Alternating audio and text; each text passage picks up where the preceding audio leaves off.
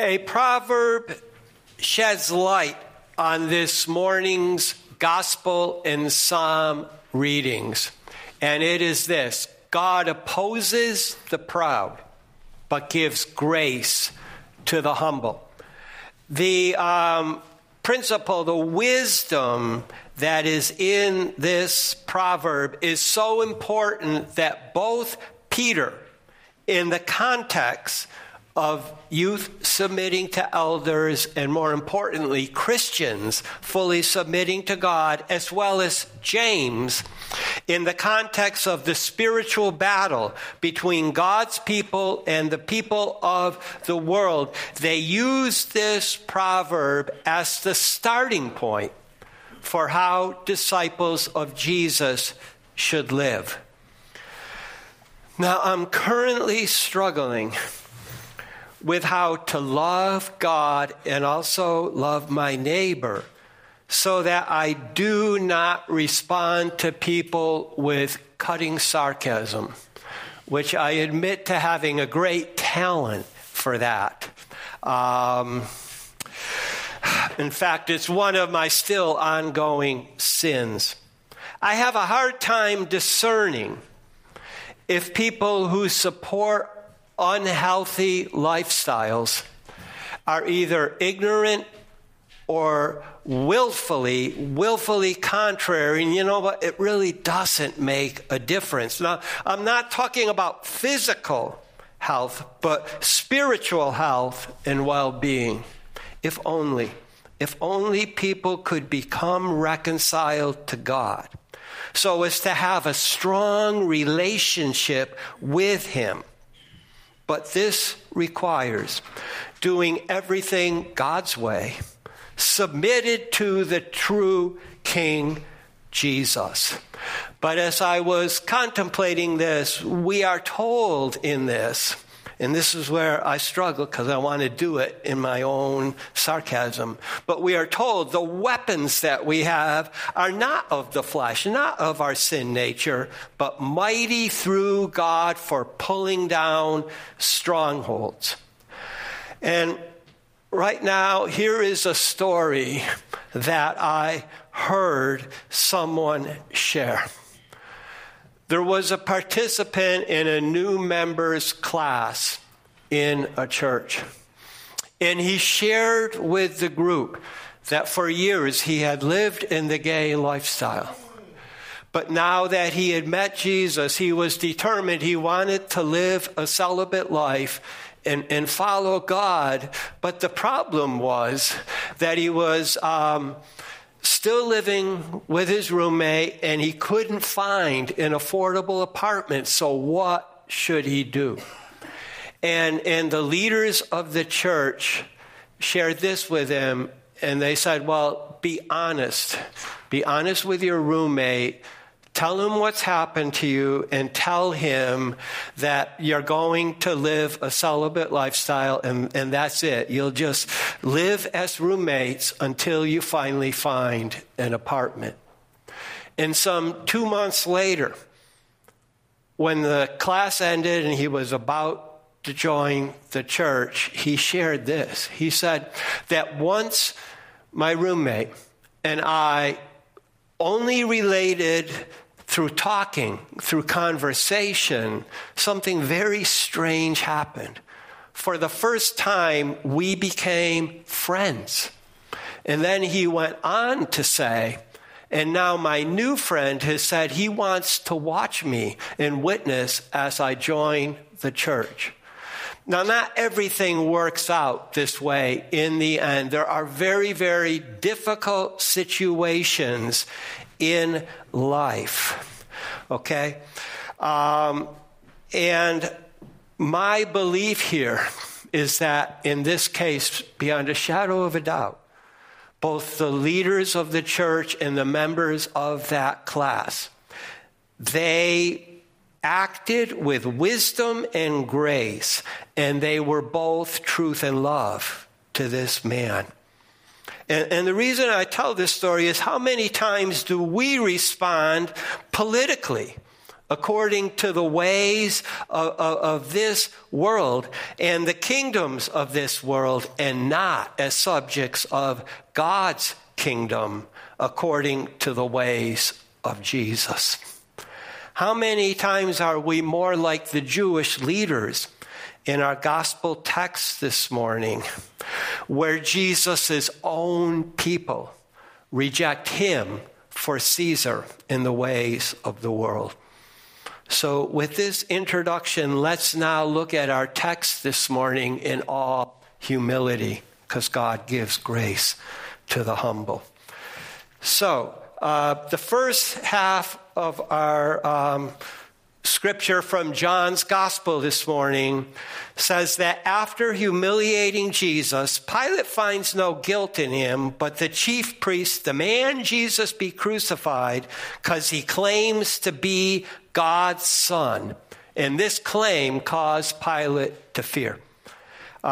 So the introduction is after Pilate has Jesus severely whipped, the soldiers mock Jesus.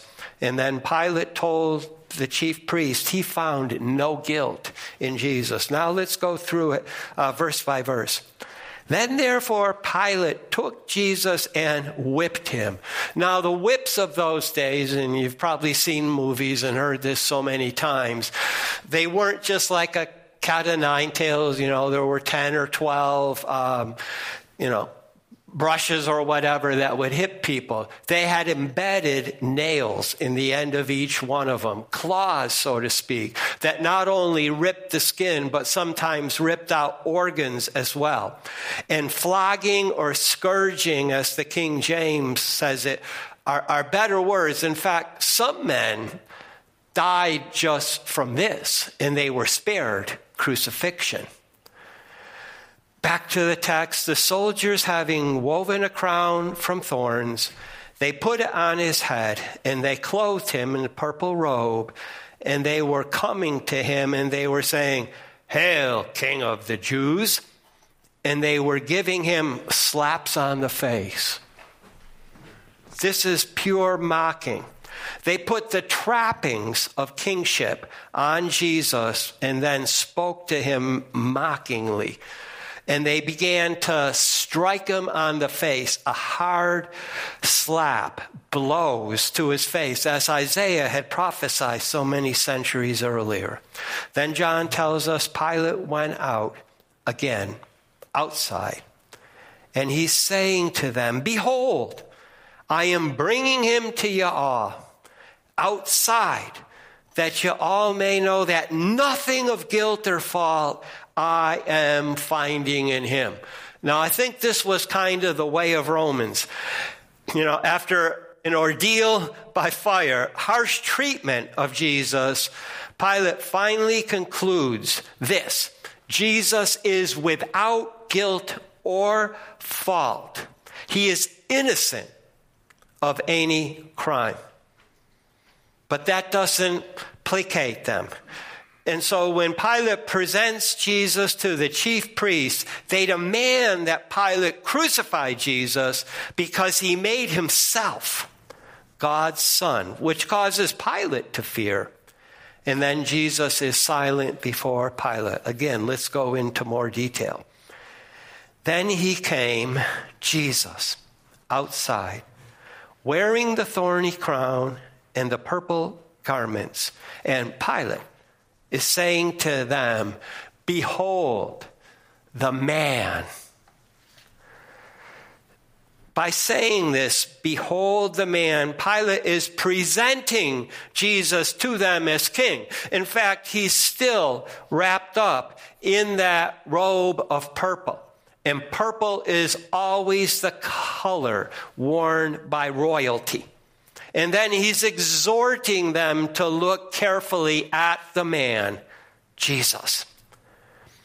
John continues, "Therefore, when they saw him, the chief priests and the assistant priests ministering, they cried out, saying, 'Thou must crucify. Thou must crucify.' And he's saying to them, 'Pilate, y'all must take him and y'all must crucify him, because I am finding in him guilt or fault. Now the chief priests and the temple ministers twice cry out to Pilate, demanding he crucify Jesus. But Pilate repeats himself, saying for a second time, he finds Jesus totally innocent. And they answer to him, we have a law we are having. And by the law, he is being liable to die because Son of God himself he has made. The Jewish leaders know that by declaring himself God's Son, Jesus is saying he's equal to God. Isn't it ironic that it took the church some 2 centuries to come up with the doctrine of the Trinity, and these Jews already recognize that he's making himself equal to God? And then to them, we must understand, to them it was blasphemy. They thought he was just a human being. Who ever heard of God in a human form? And he's making himself. To them, that's punishable by death. And then when he heard Pilate this word, more he was made afraid. And he went into the praetorium or judgment hall again. And he's saying to Jesus, from where thou art being, thou. But Jesus reply, not he gave to him. Pilate, the very idea that Jesus may in some way be God, by being God's Son, is enough to arouse great fear in Pilate, this Roman governor, who they're not supposed to be afraid of anything. And then he strongly asks Jesus from where he has come. In other words, where is your connection to God? What is it? Tell me, please. And this must have shaken Pilate even more, right to his core. Jesus remains silent before Pilate. Okay, second half. Pilate seeks to release Jesus, King of the Jews. But they say he opposes Caesar, whom they declare their king. And then after this down note, our lectionary gives us this wonderful closing psalm that for centuries God's people sang in praise of God as the king, the eternal king of needy people. Okay, let's finish our story with Pilate and Jesus. When Pilate tells Jesus he has authority to crucify him, Jesus responds that Pilate's authority is God-given. And as Pilate seeks to receive Jesus, the Jews cry out, this man opposes Caesar. So again, let's go into the details. Then he's saying to him, Pilate, to me, not thou art speaking? Not thou have known that authority I am having to release thee, and authority I'm having to crucify me. So he's freaked out by the silence, and he says, why aren't you talking to me? He's claiming to have the authority and power to spare Jesus or crucify him, life or death over Jesus. That's what he's saying. And he answered him, Jesus, not thou were having authority against me. Not at all. If not, it had been given over to thee from above. God gave that authority ultimately over to Pilate. Jesus makes it clear that the source of Pilate's authority is not God, but Tiberius Caesar. Now, I'm going to take a little bit of an aside here, and I know this is a bit complicated, but remember when Jesus was talking about rendering to God and Caesar respectively? I believe he was challenging God's people to realize that because the earth is Yahweh's and all that is in it, ultimately nothing should be rendered to Caesar unless God directs this rendering by his Spirit according to his word. I think we're still too quick to give the government too much authority when it's opposing God. Okay, so from this time we're told Pilate was seeking to release him.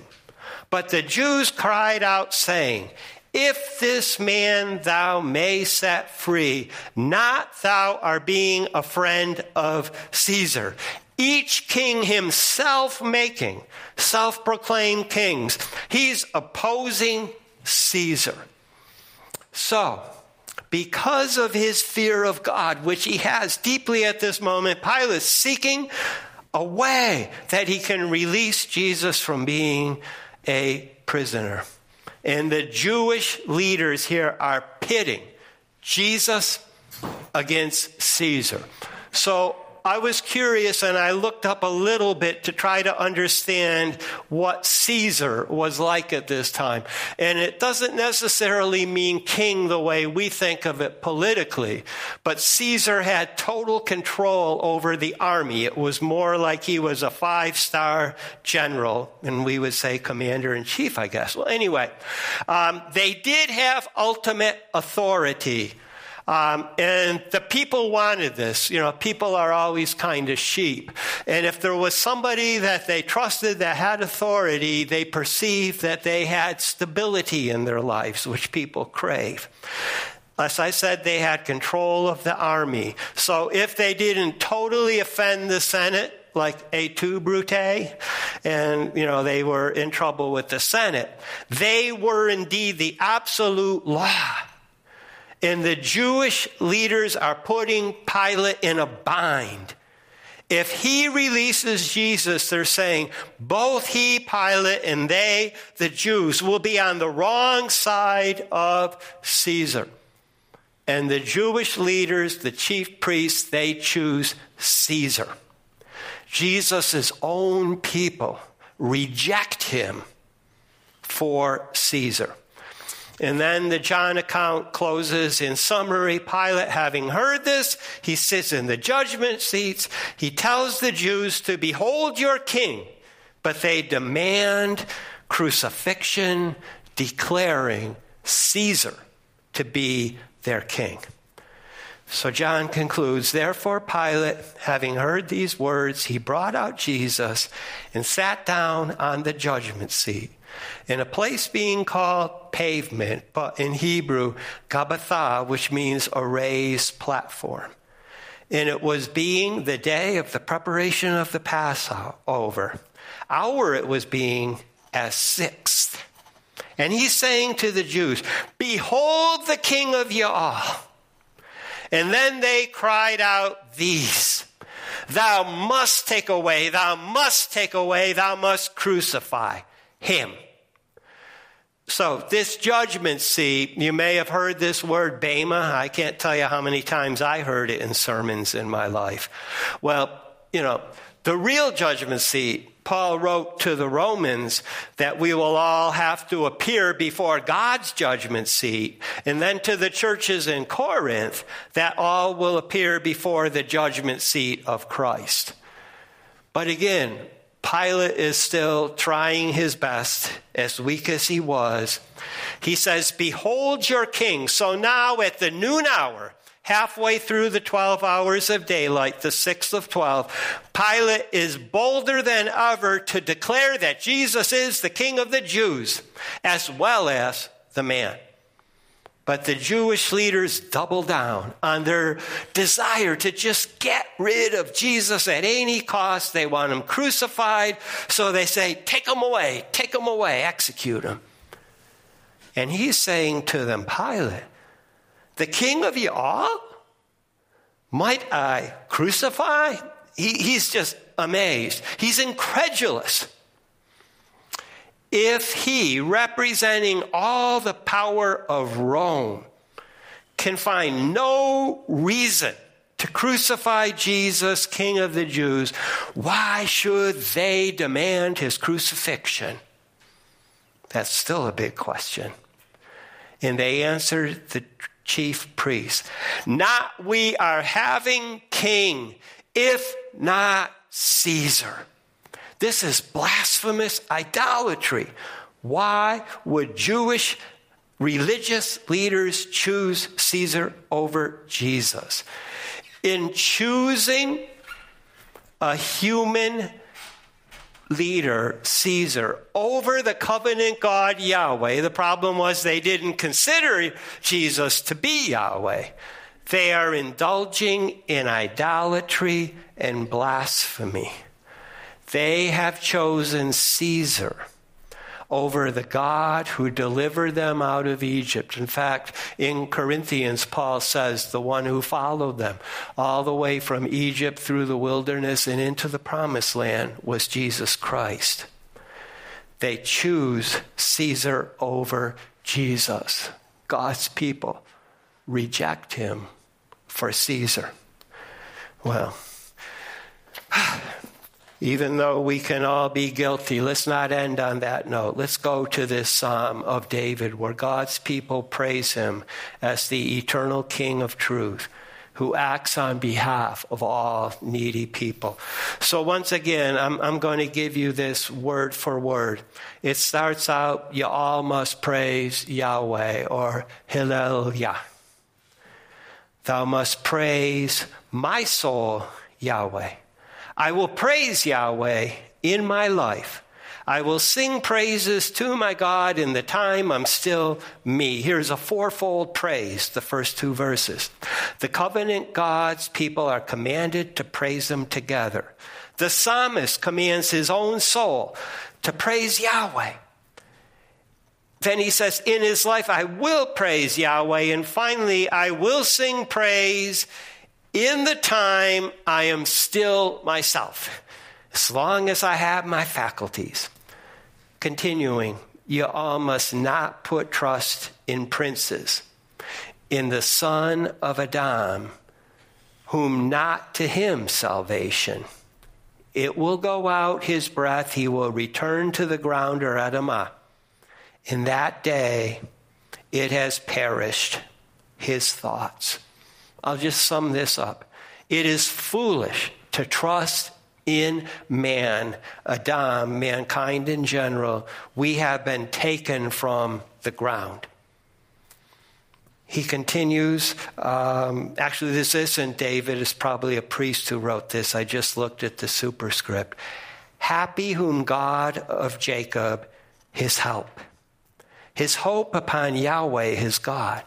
He making heaven and earth, the sea, and all which is in them, the one keeping faith, truth to eternity.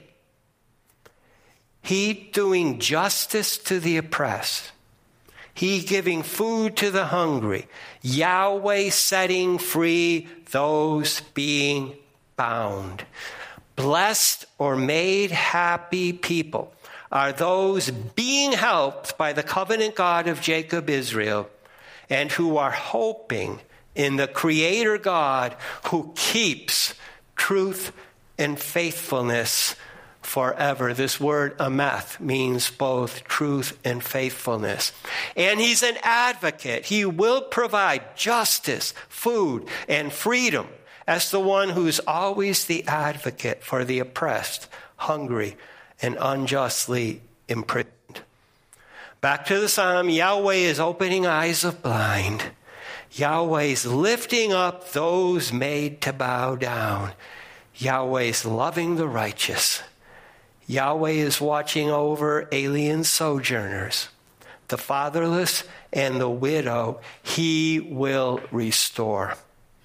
Okay, lowly people here, blind people, those who've been burdened, alien sojourners, orphans, widows, 5 categories of lowly and humble people. They have always been taken advantage of by wicked people who will exploit whomever they can. They have no conscience. But we're told of a provision here. The covenant God, Yahweh, provides for them. And he becomes their source of hope and their salvation. It's not man, Adam in verse 3. It's God. The lowly find hope in God, ultimately now in Jesus. And then there's a little discordant note here. The way of the wicked, he will pervert and overthrow. And actually, I shouldn't say that's discordant. That's an interesting harmony, because it's both and. God cannot bless those who seek to follow him without also punishing those who hate them and oppress them. So, though the wicked may prosper for a time, his ultimate end is ruin.